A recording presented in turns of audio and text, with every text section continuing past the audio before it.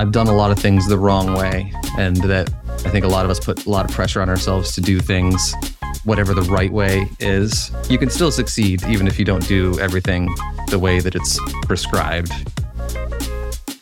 Hey everybody, I'm Jeremy. And I'm Jess. And we are two internet friends exploring the intersection of independent business and Rails.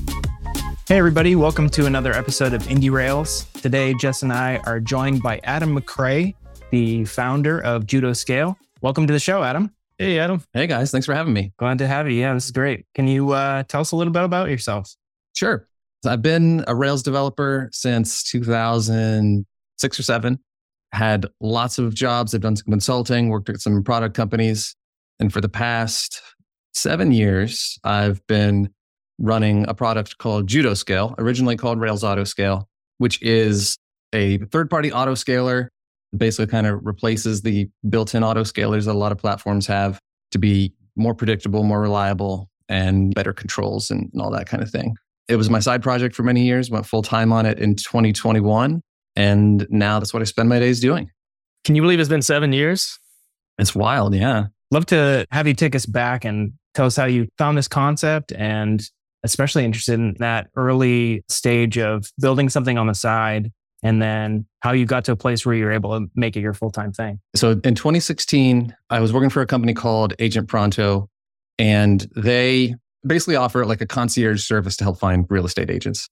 And we were a really small dev team.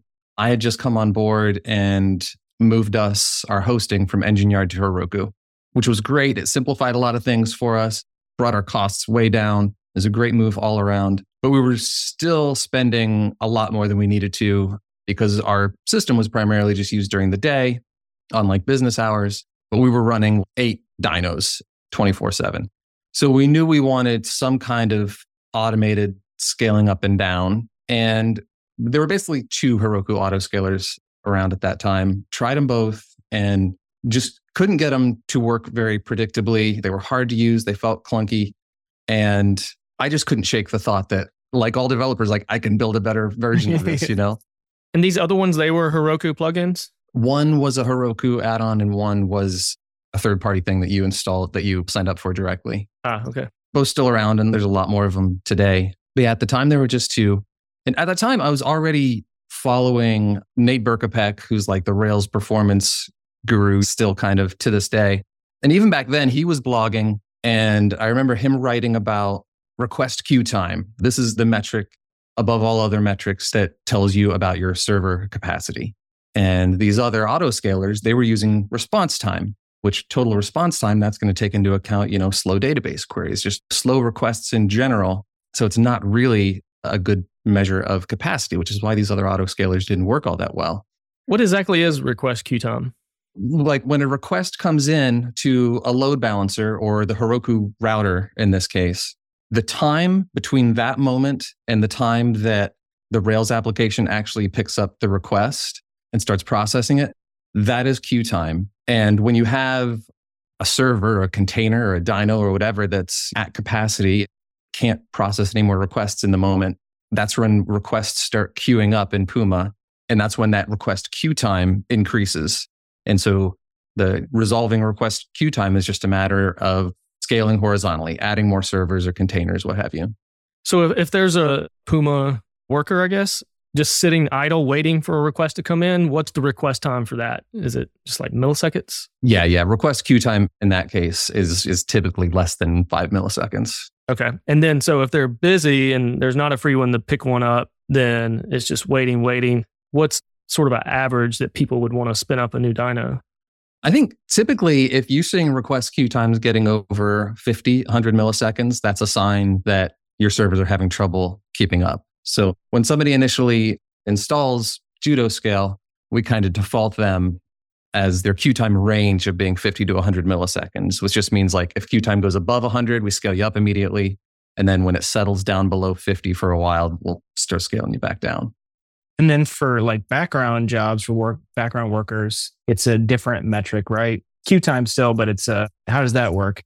Yeah, in that sense, we still call it queue time. But in this case, we're not talking about requests. We're talking about how long do jobs sit in the queue, the sidekick queues, before they get picked up to be worked on. which if you have Sidekick threads that aren't doing anything, that's going to happen immediately. But if all your Sidekick threads are busy, that's when jobs are sitting in your queue. And that's when it's a little harder to have a default that makes sense, because it really kind of depends on if you're auto-scaling really urgent queues that need to all be processed relatively quickly versus lower priority queues where things can be processed within the next 10 minutes and it doesn't matter. But yeah, the concept is totally the same. It's still queue time, but sometimes the naming gets a bit confusing because like in the Sidekick UI, it's called latency. So queue time, queue latency, basically meaning the same thing for us. So you were explaining when you were working at this job and you tried out these other ones, you decided I could build this better myself. What happens next? Yeah, really wanted an autoscaler that used this request queue time metric. And I didn't know how well it was going to work. I just sounds like it will work great and I want to see if it will. So in my spare time, I just spiked up a quick proof of concept to see if it would work with our product, Agent Pronto. And so when I launched this thing, and I'm putting launch in quotes because this thing had no front end, you could only control it through like a Rails console. There was no multi-tenancy. It was hard-coded to work with only our app. But it was enough of a proof of concept to collect these queue time metrics and have an auto-scaling algorithm that would scale it up and down. And built that in just a few weeks. And it immediately worked great for us, much better than anything else we had tried. So you were monitoring the queue times, and then after certain slow times, or like, I guess, a range of slow times, you would connect to the Heroku API and add dynos? Is that how it worked? Exactly. Yeah. So we just had Sidekick jobs running every 10 seconds or whatever that are going to say like, how's the queue time now? Is it going up? Is it staying down? And then based on that, reaching out to the Heroku API to scale the app up or scale the app down. Like I said, it was working great for us. I mean, well enough that I was convinced that like there was an opportunity there to actually build a product that I could actually sell. So I reached out to my boss at that time, asked him if I could build this thing in my spare time. Would I own it myself? And he's like, yeah, have at it, whatever. A few months later, I had something working with the Heroku add-on marketplace, not available in the marketplace yet. The Heroku add-on marketplace, you got to go through phases. Like you start out in the alpha phase, which means you're not listed in the marketplace, but you have to invite people individually to use your add-on. And you have to get 10 customers using it there to get to the beta phase, which is when you're actually in the marketplace, but you have a beta badge on it and you can't charge for it yet. You have to get 100 customers there before you can actually get to general availability where you can actually charge for it and stuff. And that took me all of 2017 to get through that alpha and beta phase until finally officially launching generally available in December of 2017. Can you charge customers directly or just like not through the Heroku platform? Not in the add-on marketplace. Yeah, in the add-on marketplace, you have to use Heroku's billing, which is limiting because there aren't things like discount codes. There's no annual plans. Like everything is very regimented. It's monthly billing. You have to define your tiers. And Heroku takes a 30% cut too. So it's not insignificant. But what you get for that is you get your app listed in a marketplace, which is how we've gotten 80 to 90% of our customers. Yeah, that makes sense. Mike Buckby was talking to us about this a few episodes back and talking about that cost as well as like the benefits of being in a marketplace. And I think also just the fact that you get one bill as a customer for Heroku. You've got like one credit card to put in and one bill I'm getting back every month with everything combined. That feels like the removal of friction in that by itself is worth something. Yeah, it's easier for the customers. So yeah, I mean, a customer doesn't have to worry about putting in their credit card into another service or whatever. And it's easier for me too, because I didn't have to build billing. I don't have to deal with chargebacks or taxes or any of those things. But more than anything, I mean, the biggest benefit was just having that marketplace presence. Like there's no question in my mind that I wouldn't be talking to you right now if we didn't have that marketplace presence. So I've never really batted an eye at that 30%. It's well worth it to me. So in that year of 2016, you're building this up and finding these initial customers. Where did you get them for that alpha and beta stage? Where were you finding people? So for the alpha phase, when you have to invite people, I was just basically reaching out to friends, reaching out to my network at that point. And at that point, I'm still uncomfortable reaching out to people and asking for things, especially when it's like product related or whatever. Then I was even more uncomfortable. So like I said, like all I needed was 10 customers. Like how hard is it to reach out to 10 people that I know and say, hey, just sign up for this thing. Like you don't even have to really use it. You don't have to pay anything. Like it doesn't sound that hard. It was horrible. Like I hated it. And it took me 3 months just to get like those 10 initial customers. I get it. So then once I went into beta, so I'm actually listed in the marketplace. At that point, I pretty much just sat back and waited. Again, not a great strategy, which is why it took me 6-7 more months to get out of that phase. The irony of all this is, so that was Rails Autoscale, the initial product. Today it's Autoscaling. And we can talk about the whole rebrand and all that. But when we launched Autoscaling, first of all, you can't rename a Heroku add-on, which was a huge bummer, which meant we either need to stay with Rails Autoscale forever, which I regretted, or launch a new add-on and go through that whole process again. So we opted to launch a new add-on and go through that whole process again. That time around, I had a wider network. I had a little more confidence to like reach out to people and ask for things. And I think it was either a month or less than a month that I reached those 100 customers because I was just like, I just need to rip off the Band-Aid and do this. So yeah, I think if you have a bit of a network, you can just make yourself ask for things. It doesn't need to take that long to get through that process. How did you pitch it? Was it simply, hey, would you try this out and help me out? Or was it, hey, I think this would be helpful for your business and here's why? It was a help me out kind of pitch. It was like, hey, I need to get through this threshold so that I can even be able to sell this thing.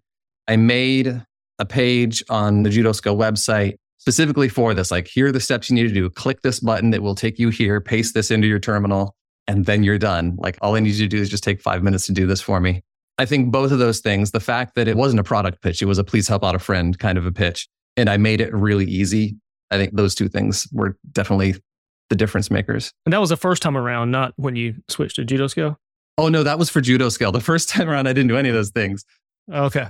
I said the first time around, I pretty much just waited and hoped that enough people would find it in the marketplace to get me through that beta phase. Eventually it did happen, but it took quite a while. And it was a painful process of I'm running this service and I'm supporting it and I'm paying to host it, but I can't charge anyone for it yet. What was it like figuring out how to build a Heroku add-on? Do they have pretty good documentation and like tutorials? Yeah, their docs are fantastic. And honestly, like the surface area of it is pretty small. You need to build an endpoint in your app that responds to Heroku provisioning an add-on, changing the plan and uninstalling it. So you need to support a few of those endpoints. And that's about it. Okay, so you have a separate Rails app that's basically the real application. And then you create a Heroku add-on, and then that talks to your application. It's all one application. So yeah, our Autoscale application is a Rails application. And that's where all the Autoscale functionality lives. And it also has these API endpoints that Heroku hits when somebody needs to provision a new, installs the add-on and uninstalls it or whatever.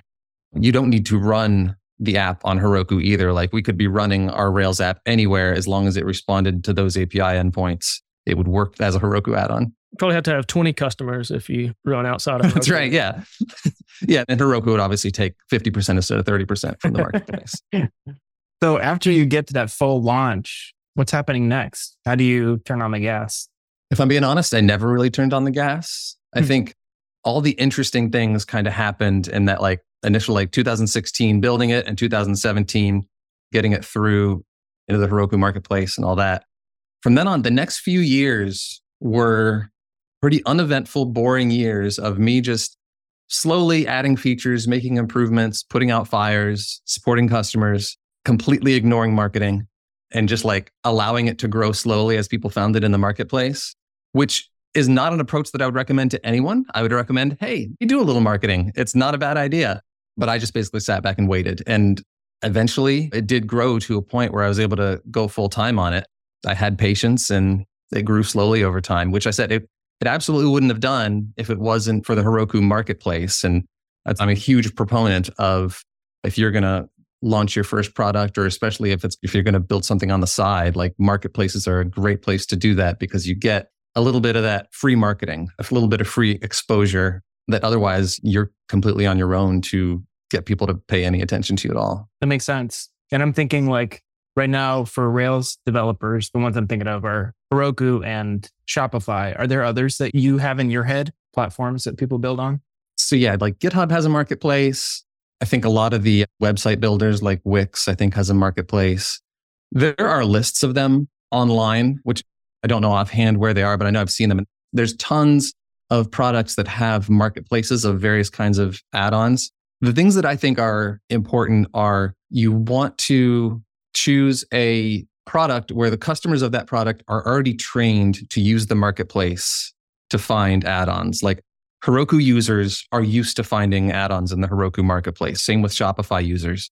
I don't know if like GitHub, for example, like I don't know how many GitHub users really dive into the marketplace to look for tools and stuff like that. So for me personally, I probably wouldn't choose to build something in the GitHub marketplace for that reason. That said, I know there have been some successful products that started out in the GitHub marketplace.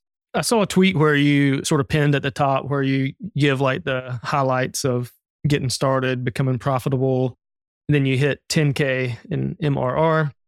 Before that, when you were 2K, 3K, 4K, and so on, what point did you start thinking like, I can make this a full-time thing? Do you remember when that realization occurred? I think the realization occurred when I built that first proof of concept and saw how useful it was. So you believed in it from the beginning?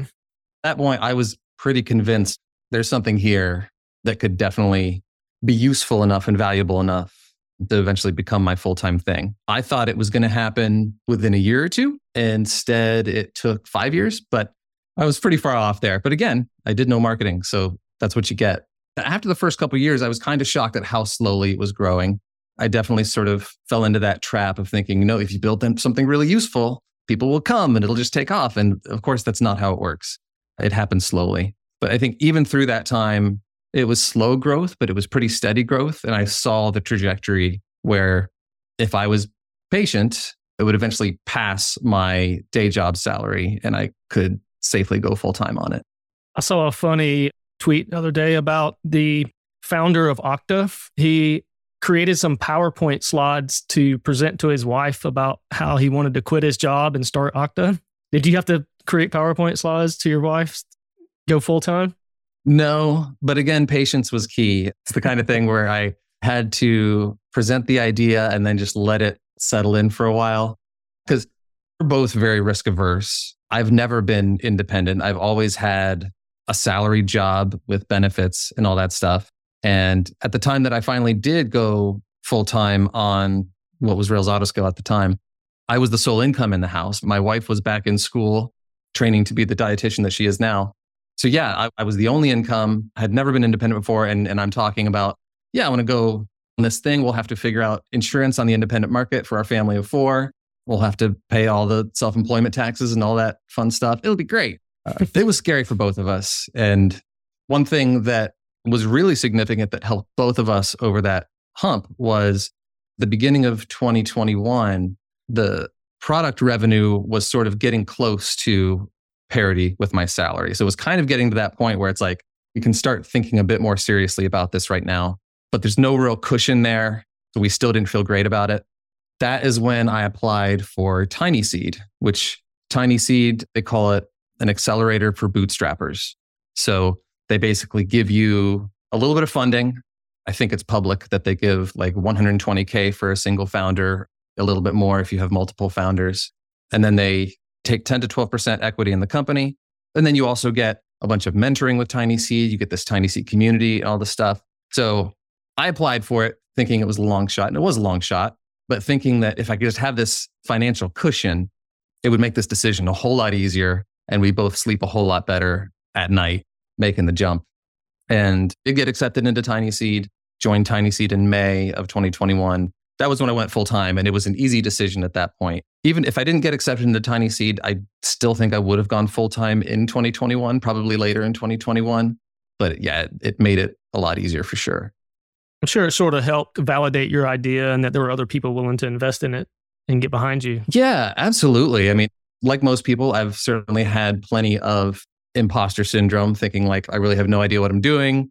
How is this thing even working? And like I said, I went 5 years without really doing any marketing. So I've never really thought of myself as an entrepreneur who knew what he's doing. Honestly, I don't even really think of myself as much as an entrepreneur, as just like a developer who likes to build products and was able to find one that had enough legs to support itself. I think a lot of us have been in that boat. Like I definitely sense that myself. I want to mainly build products. I don't think of myself as someone that's great at starting businesses or something like that, but I love building stuff and like to build things that do well financially. So I get that. I think a lot about motivation. Why am I doing this thing versus why are some other? I know a lot of entrepreneurs are building businesses, maybe so that they can retire early, make a lot of money. Maybe they want to travel the world.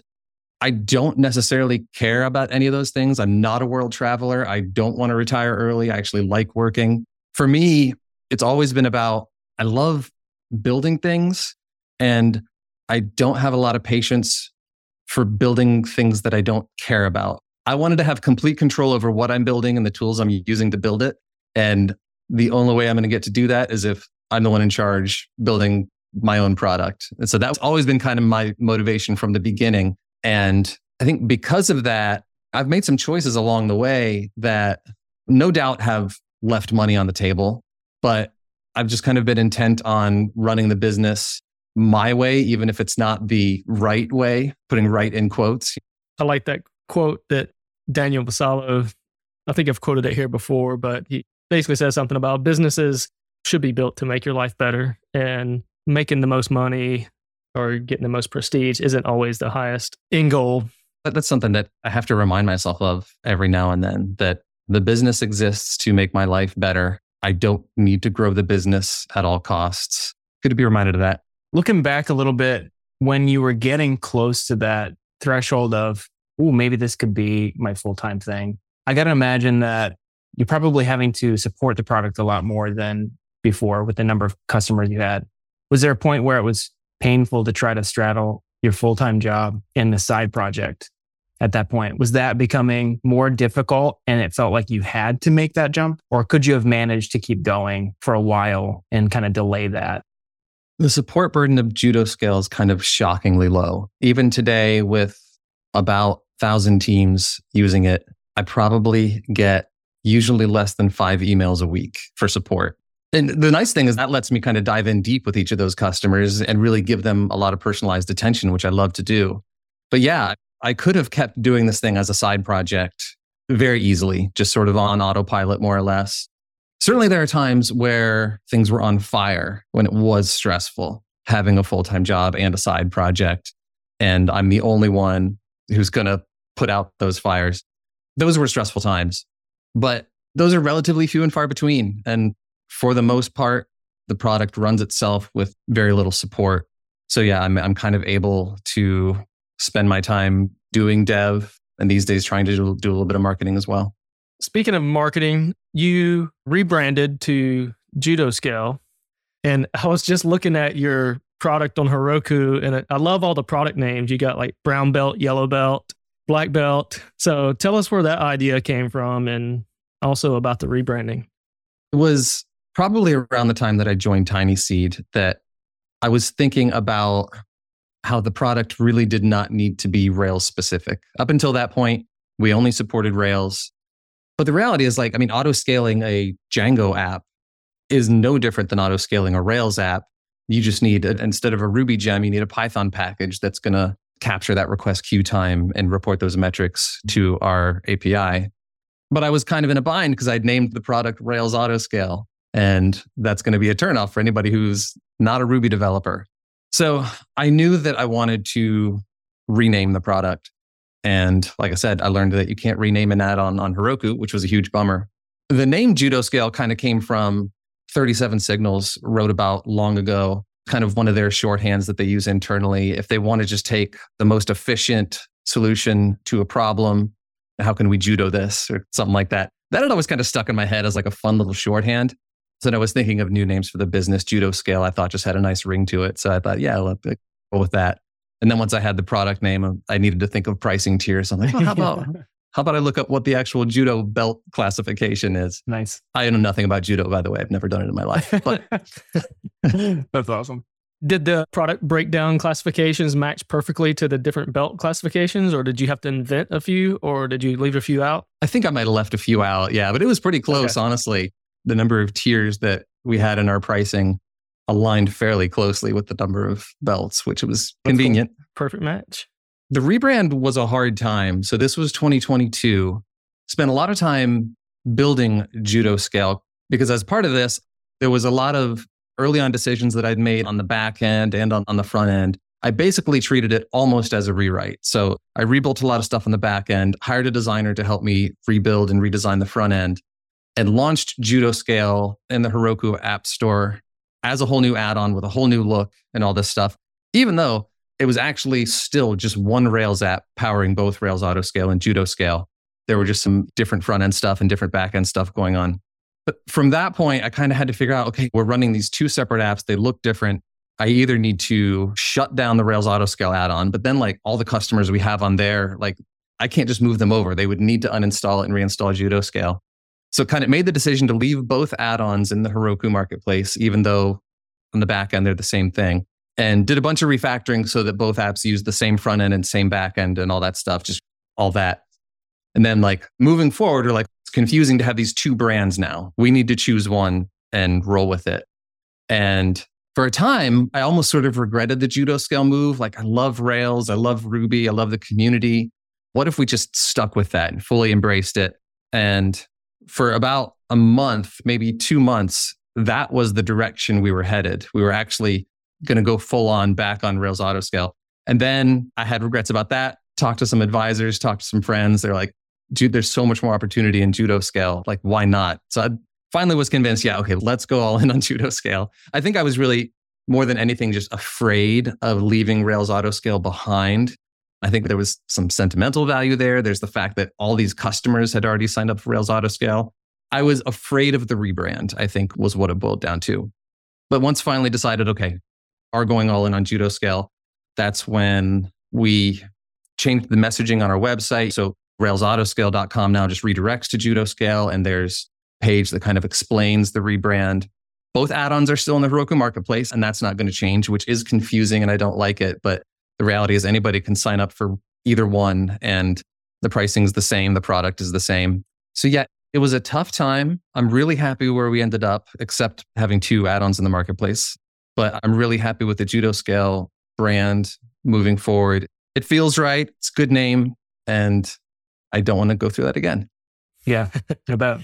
Do you think there are any benefits, though, to having started with Rails Autoscale? Like, I just wonder, was having that niche and focusing on, hey, specifically Rails apps, hey, specifically Rails devs, and since you were in that space already, do you think that helped in a way that if you'd started with Autoscale, you might not have had like a really clear vertical or something? I don't know if... I do think that it helped, but it's so hard to know how much. I think there's an appeal, like as a Rails developer, like, ooh, here's this product tailor-made for Rails applications. That's pretty cool. How much of a difference that made is really hard to say. I mean, if I had it all to do over again, I would start with Autoscale just to avoid this whole rebranding pain. But I can definitely see how the name Rails Autoscale does have some benefit to it for sure. So Adam, now that you have transitioned to Autoscale, outside of Rails apps, what other stacks are people coming with? Do you have any kind of big segments in terms of other types of apps that Autoscale is serving? We get quite a few Django and Flask customers so in the Python community. And there's a background task worker called Celery in the Python community. So then we've got some customers there as well. In terms of integrations, so we have the Ruby integration, we have the Python integration, and we also have a Node package. So we have some Node customers as well. If I'm being honest, our Node package is a bit neglected. So it needs a bit more attention, I think, for us to support more frameworks in the Node ecosystem. Right now, we just support apps running Express, and we don't get a ton of those.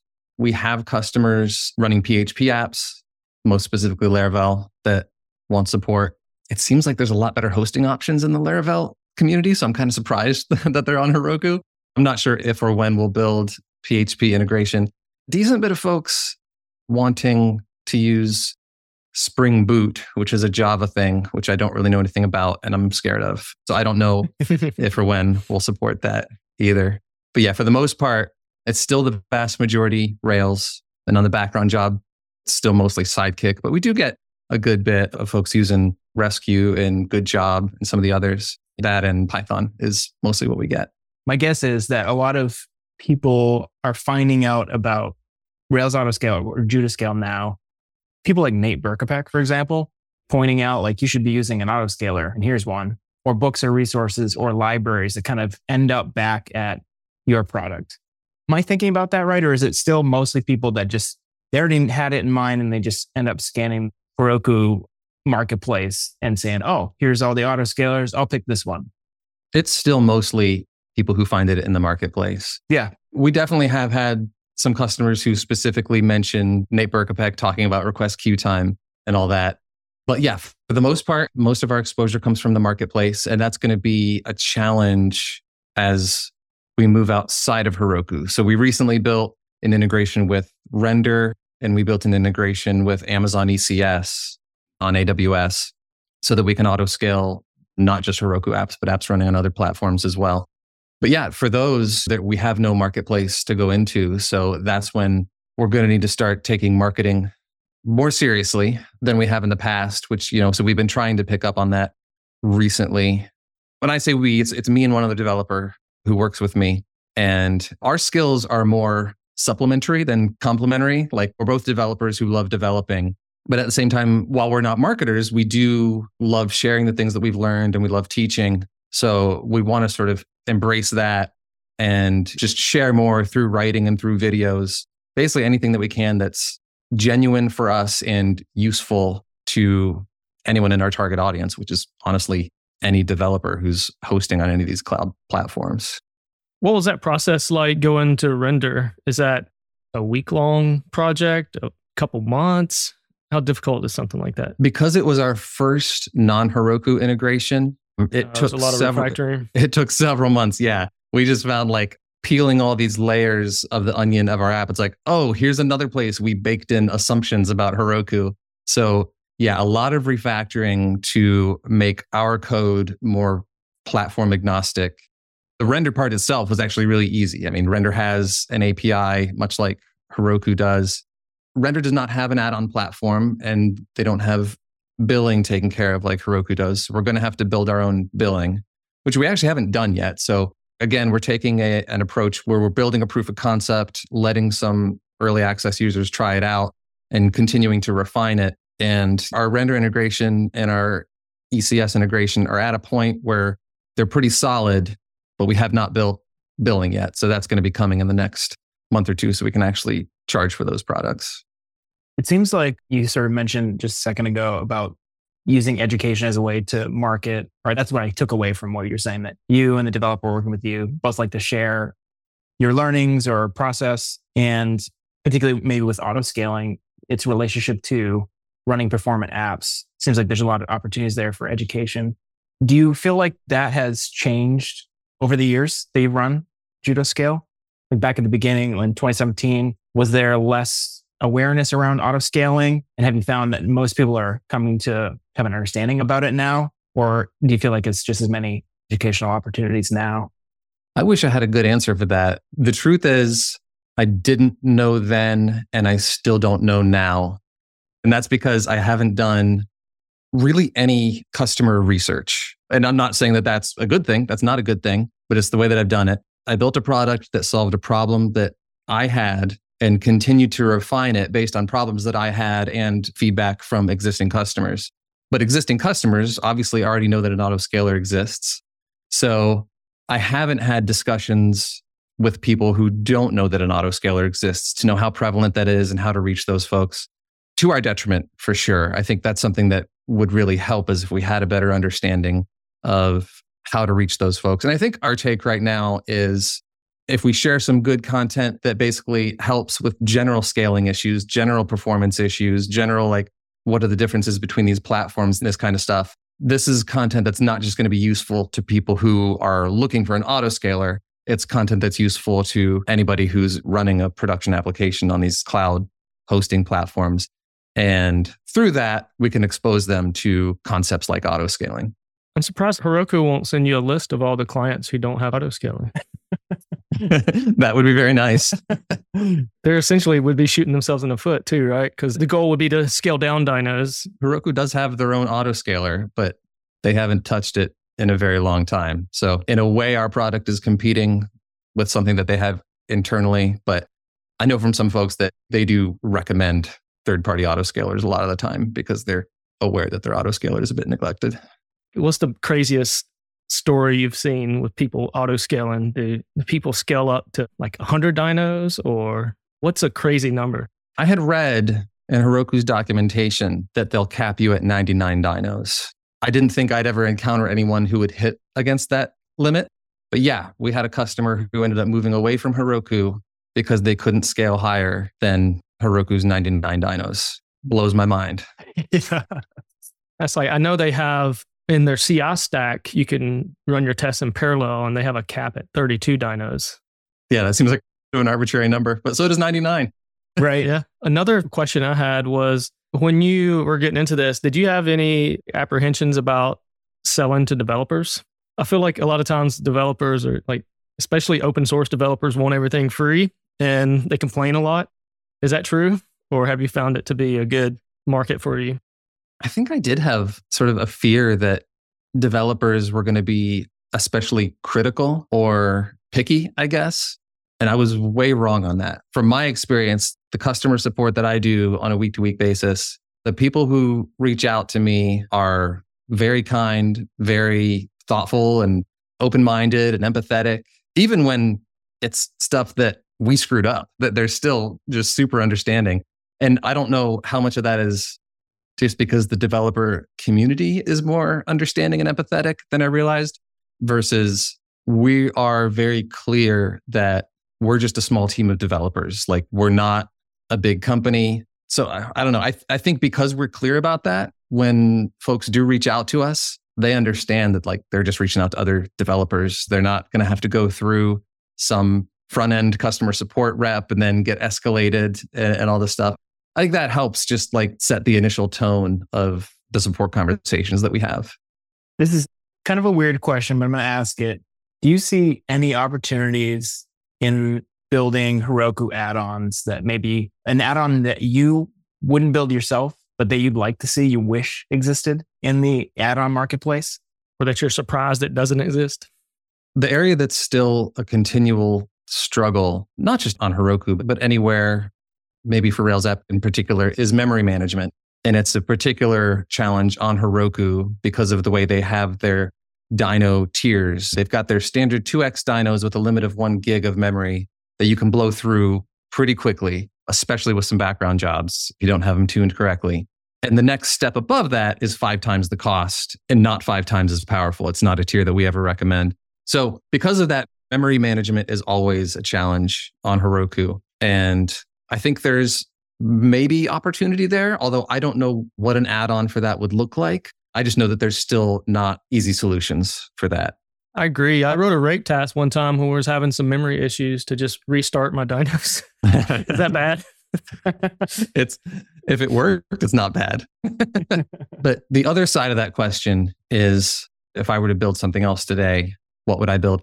I don't know that I'd build a Heroku add-on. And that's not to say that I'm not still a big fan of Heroku. We still use Heroku. We still love Heroku. But I will say that the future of Heroku feels murky. And I don't know that if I was starting something new today that I'd bet my business on it in that way. I hope that changes. Yeah, agreed. I hope in a year or two that I can say like, oh yeah, Heroku is definitely here to stay, feeling great about it. But right now, it's really hard to feel that way. Yeah, it feels a bit tenuous the past year or so. Yeah. And at the same But I time, will it's say- like not another platform that is obvious, like an obvious place where, this is the place that we land. Yeah, I don't think there's not an obvious replacement for Heroku yet. I mean, I think Render's trying to do that. Fly's trying to do it a little bit, but they're definitely taking a very different approach, whereas Render is almost a one-for-one replacement for Heroku. But none of them are as easy to use as Heroku yet. None of them are going to let you get an app spun up as quickly and scale it as easily as Heroku yet. They'll probably get there, but they're not there yet. Obviously, last year, they shut down their free plans and it upset a lot of people. And this is what I wanted to say. Like, when that happened, obviously, like Twitter went crazy. Everybody's like, Heroku's done. They're done. It's day's end for Heroku. Everybody's leaving Heroku. We're leaving Heroku. I can tell you as an add-on owner that everybody didn't leave Heroku. Yeah. That people are still signing up for Heroku and Heroku is still doing just fine. Certainly, like all the people who were just running free apps on Heroku left, but obviously they weren't our customers because you don't need to autoscale a free app. But those who are running like paid production apps on Heroku, it still works really well. It has its issues. Like customer support is not a great experience there right now. Their dyno tiers, you need some more fine-grained options there. But overall, it's still a good platform that doesn't seem to be going anywhere at the moment. I just don't know that I would feel comfortable betting on it. Speaking of leaving, imagine your product is pretty low churn. Yeah, it is pretty low churn. Obviously, whenever somebody does churn, we send them an email, seeing if they can share anything with us about why they churned. And by far the most common reason is that they've outgrown Heroku. Most people, we've moved off Heroku to AWS. And that's, of course, why we built an integration with AWS, because we want to be able to say, that's fine. You can still use Autoscaling on AWS. And now we can say that. I like seeing your strategy in terms of the way you landed in Rails and Heroku, and then have sort of branched out from there into other stacks and other platforms. And that makes a lot of sense to be able to go after larger customer segments, but also stay with them as they migrate to other places. That was certainly the intention there. Adam, was there anything that we didn't cover that you want to talk about, or anything you wanted to promote or discuss?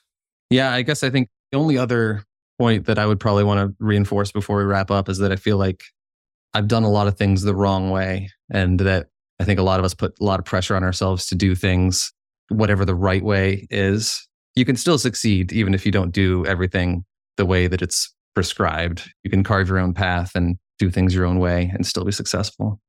I love that message. Yeah, it seems like you've been really good at staying consistent with what you're doing. You're continuing to provide value to your customers, acknowledge that you're not perfect, but you just keep inching it forward and you're patient with it. And you've been rewarded with a lot of success in building this business. That's pretty cool. So Adam, thank you so much for joining us today. We really appreciate hearing the story about Autoscale and how you've grown. Is there any place that you'd like to point people to, or where can people find you online and find out more about what you're doing? I'm Adam Logic on Twitter, Autoscale.com. And I intend to start publishing some videos to the Autoscale YouTube channel. So you can keep an eye out there. Great. Thanks so much. Thanks for having me, guys.